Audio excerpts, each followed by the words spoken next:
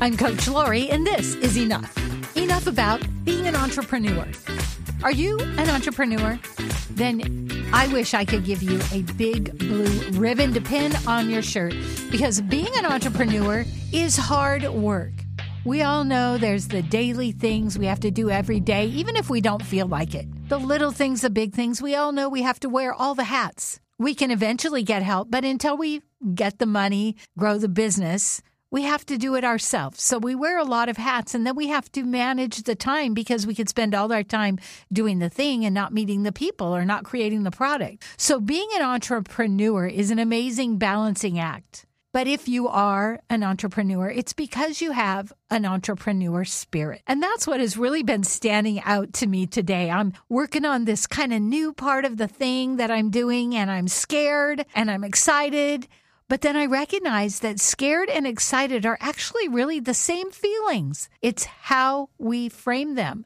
So when I'm thinking, I don't know, I'm like rolling myself down and I'm getting nervous and I'm wanting to pull the plug. But then I'm like, wow, this is exciting. I can't believe it's happening. And then I get that energy really up. And it's so amazing how it is so good to have mastermind groups. It's good to have accountability and networking groups. But really with the entrepreneur, it boils down to our character, to be able to stand up and say, I'm going to do this, to hold our chin up when we don't feel like it, to solve a problem when we feel like this is unsolvable, but we tell ourselves, I can solve a problem.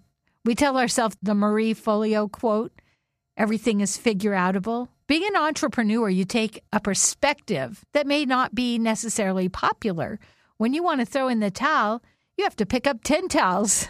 When you want to say, I don't think I'm going that direction, you have to go in that direction and test it.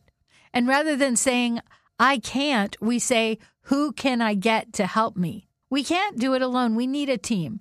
And being an entrepreneur, often we start by ourselves. But as we go, we collect the people that help us. So if you're an entrepreneur and you're discouraged, don't give up. Look for some camaraderie.